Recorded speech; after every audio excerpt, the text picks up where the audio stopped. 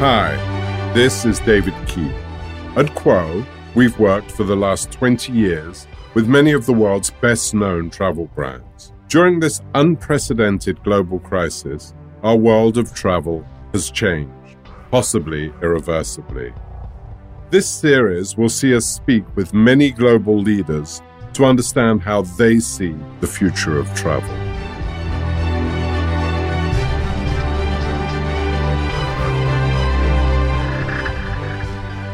Go Bensley, friend, most of all, ally in a lot of what we do, what we try and do over the years, and leading thinker. Welcome to the future of travel, Bill. Thank you very much. What's a trifecta? I'm not sure I was going to ask you. You're a lot smarter than I am, so I don't really know anything about much.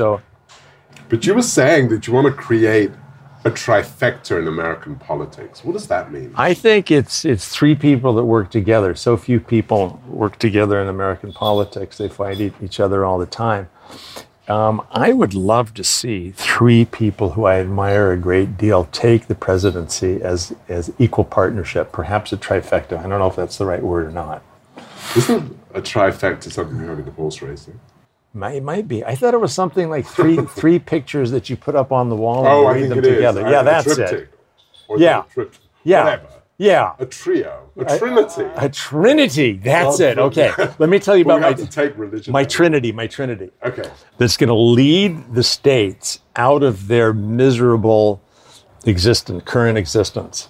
And that would be, I would put Al Gore back in the hot seat as one equal seat, because he very much has been driving, and he understands the environment of the world better than any American politician that I know of. And you?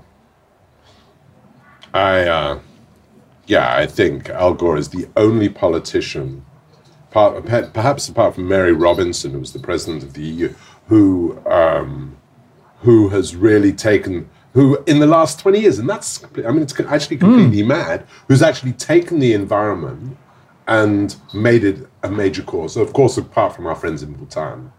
Yes, yeah. I mean, we did a book, you've probably seen, we did a book in the late 90s called The Middle Path, which was the National Environment Commission of Bhutan. Mm-hmm. They're the most forward-thinking engagement, integration of environment, Buddhism, spiritual practice, some politics, sure, of how Bhutan would go forward in the world. And you know that even today there's still so few examples of that. It's so sad. It's a wonderful examples. I understand that Bhutan is the only country in the planet that has a growing forest. Absolutely. Yeah. I mean, that has a forest that grows, I know it grows every day, but it growing in area-wise. I'm sure, I know that's true, but His Majesty the Fourth King, who was in the same vein as perhaps Al Gore, but was a proponent, of growing the natural environment, of growing the forest, and of environmentalism as at the core of the economy, at the core of gross national happiness, was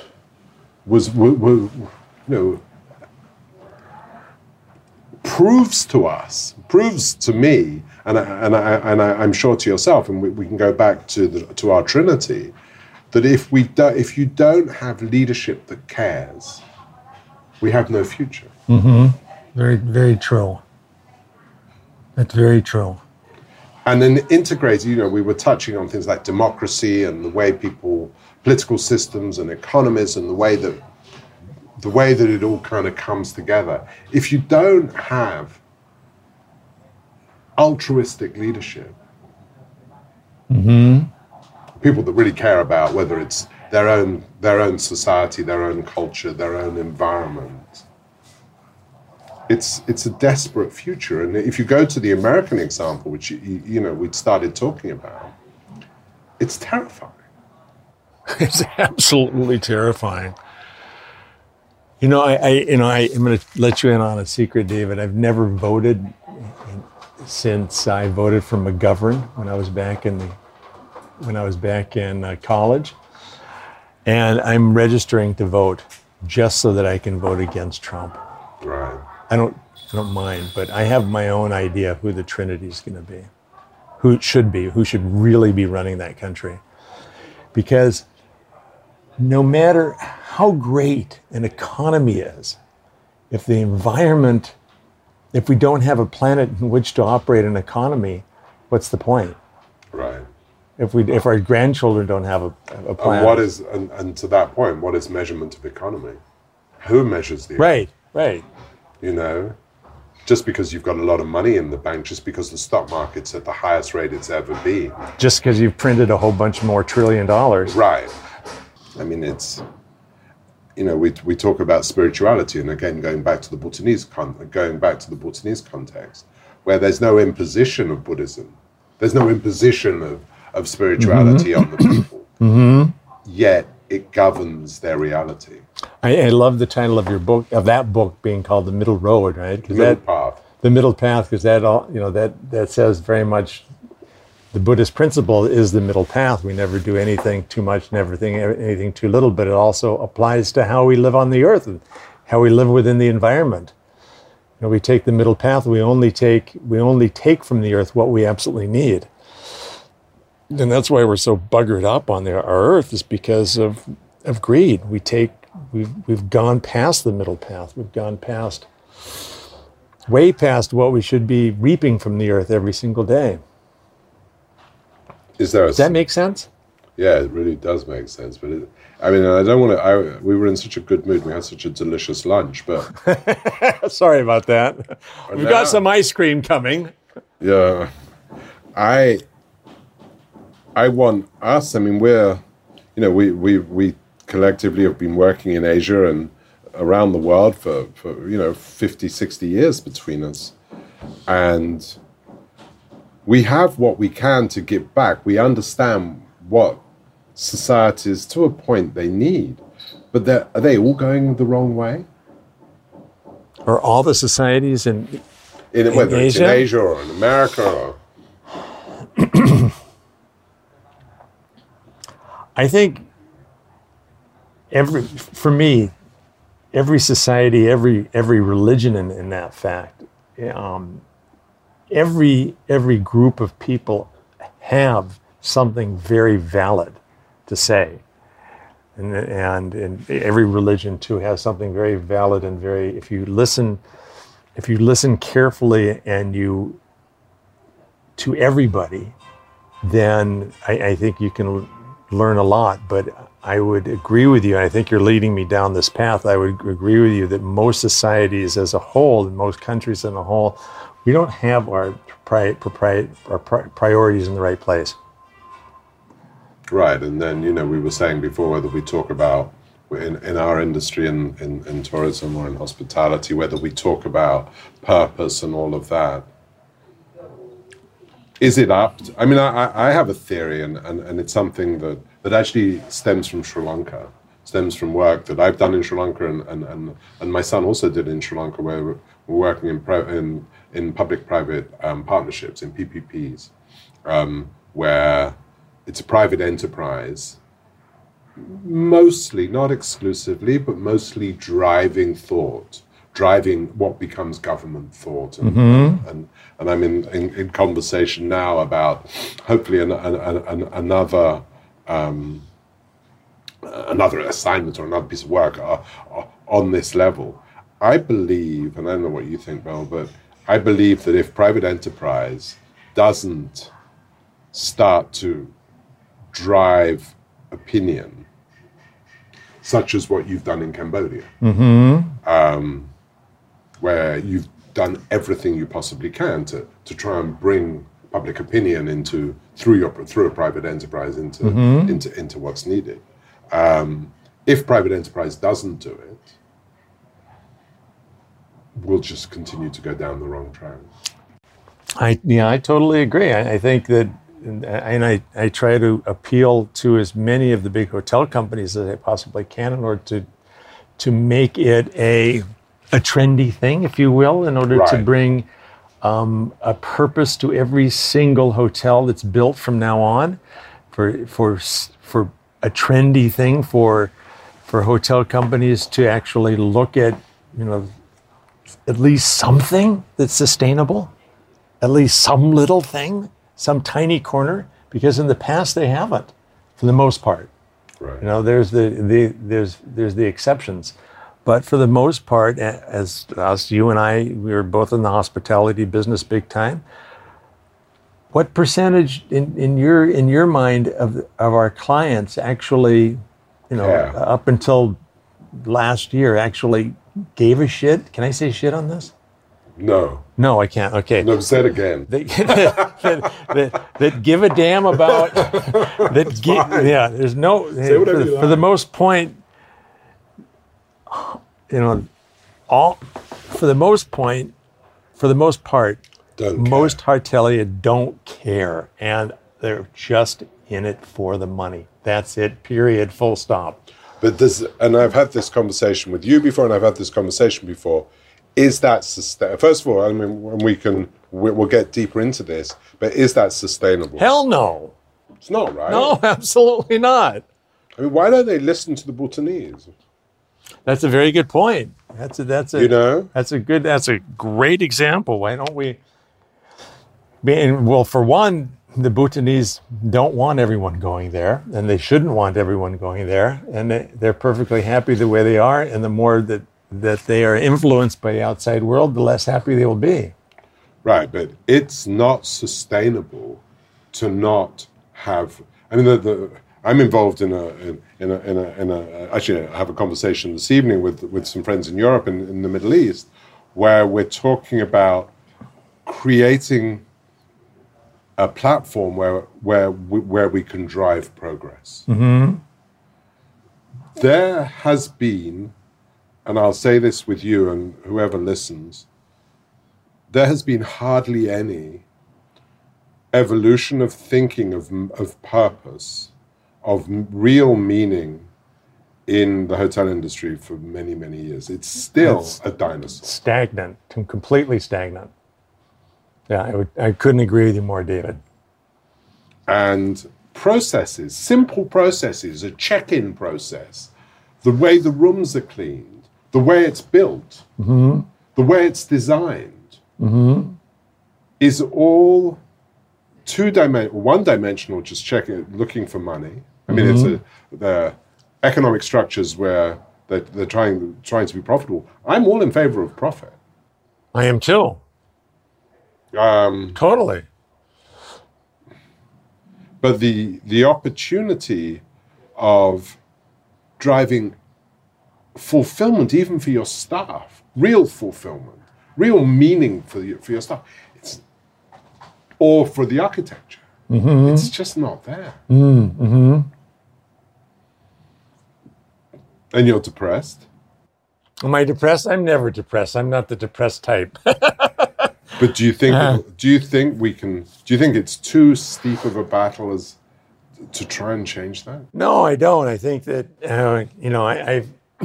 I've still got at least another 50 years of doing this. At least, yeah. I'm planning on kicking off at 111. Well, starting up at 100. By that time, I might learn something.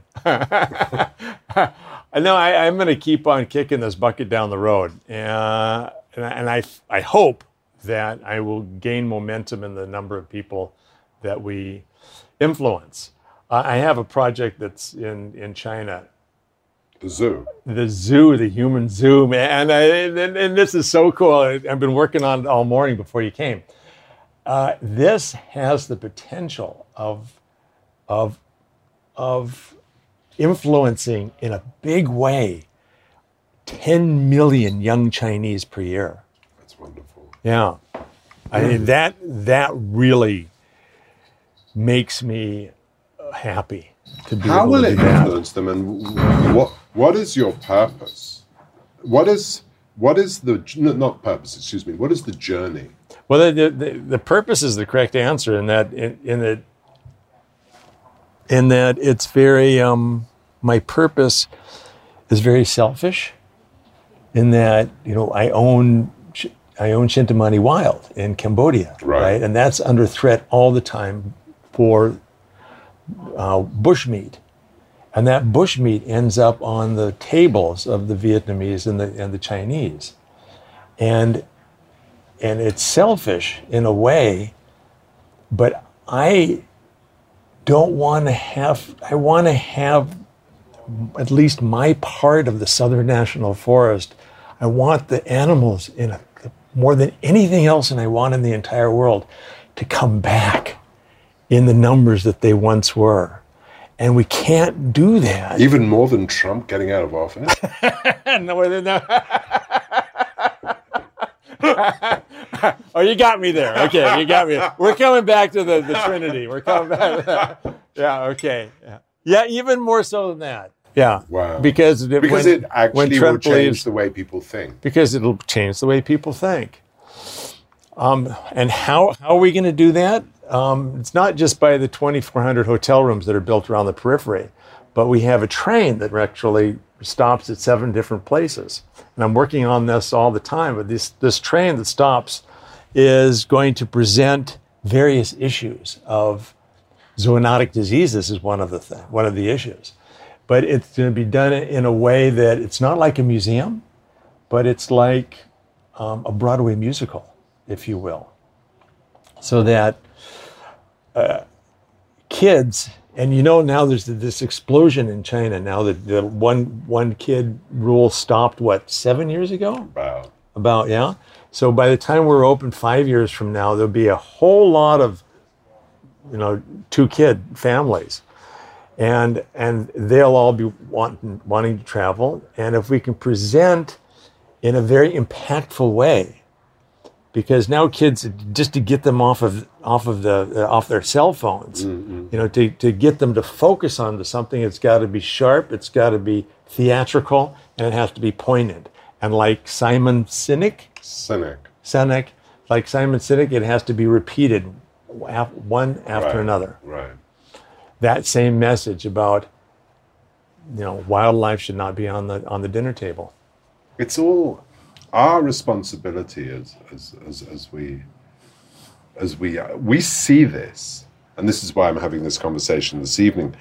I'm getting to a point now where I'm actually obsessed with education, with getting to a point where, we talk about America and don't really joke, and my challenge in the US to a point in Europe as well, and pretty much globally, is the challenge of education and the disparity of private-public education and all of that stuff. But if we talk about the tourism hotel industry, we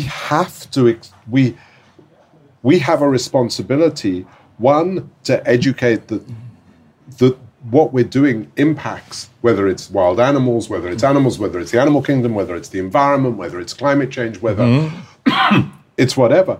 But even deeper than that, it impacts people's lives. It impacts what they do every day. And if we continue to have meaningless experiences, meaningless professional experiences because there's no purpose, what do we end up with? I think I love this idea of the human zoo. We end up with empty hearts. Right? Yeah, we end up with a life that has no meaning, right? We go from point A to point B and we pay our credit cards and we think we enjoy ourselves, but without the purpose and meaning, then... And we have a responsibility as thinkers in this business to educate also the other, the other visionaries and drivers of change. Because you can't just pay lip service. You can't. You've got to do it yourself. This light right here, it's powered by the solar power on the roof. It's beautiful. Everything here is powered by the solar power on the roof. Yeah, it's good for you. We're perhaps the only design firm in Bangkok that was all solar powered. Isn't that cool? That is. Yeah, cool. it's not just lip service. Bill, thank you. I mean, we could go on, but our listeners. Well, I haven't told you about the rest of the trifecta. Let's finish it. The Trinity, okay. The Trinity. And the second person after Al Gore, it would be Bill Gates, right? Of course, because he predicted all this. Because he predicted all of this. But I choose him because he does his homework. Unlike Trump, he really does his homework, and he sits and he reads 20 books a week. And if there is another problem within the States or something, he's the guy that I figure is going to figure everything out. He already knows so much about infectious diseases across the world. He's already and knowledge is king. And knowledge is king, absolutely. And number 3, you might giggle, but it is my hero. My hero is the 88-year-old Jane Goodall, because it's not just because she's the chimp lady, but it's because she's grown from age, 21 when she was out in she was in Kenya. In Kenya, yeah, when she was out in Kenya with Leakey. Right. She's grown so much to be, and she understands perhaps more than anyone else in the world that I know of, a global understanding of what the world needs in order to survive on it as a herd, as we talk about it today. Right. So, what is that? Can you go deeper in that? I think I understand what you mean, but just the interconnectivity, the that's global... it. That's the key, interconnectivity. Right? It's the interconnectivity between us and nature. Right. And she is the person that in my estimate, understands that more so than anyone else. And if we as a herd continue to ignore that connectivity, we're done. Thanks, David. It's been great to talk to you. Thank you so much. We should do this again. We should do this again. Talk to you soon. Okay.